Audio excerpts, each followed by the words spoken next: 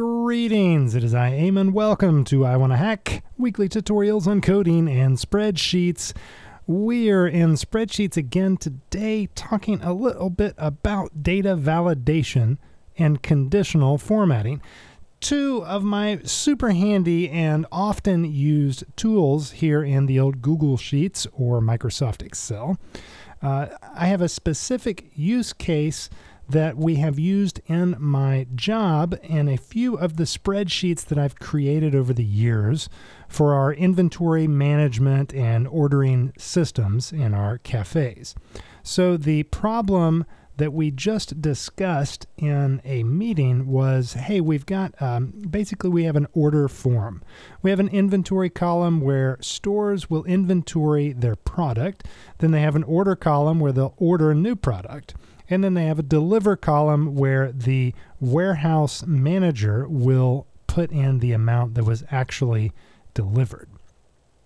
So the difficulty comes in the fulfillment stage at the warehouse. So the first two columns are used by the stores, and oftentimes stores will enter a zero value in the order column. That's true and accurate. They're ordering zero. However, because it's humans looking at this and not computers, because there's something written, even though it's a zero, it's not a 10, it's not a 20, it's not an actual number, they'll often waste time, and it makes it kind of hard to see what's actually being ordered versus what needs to be blank. So the request was to make those zero values blank to prohibit folks from entering in a zero value.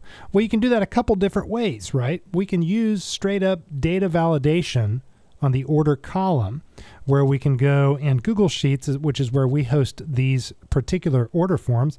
We can go to the data menu, which is on the toolbar, and there's a data validation selection, and we can simply add a rule, and we can make that rule, hey, this criteria needs to be a value that is greater than zero. So after doing that, it will either reject or show a warning on those cells where someone tries to enter a zero. Rejecting the value would obviously be the best course of action.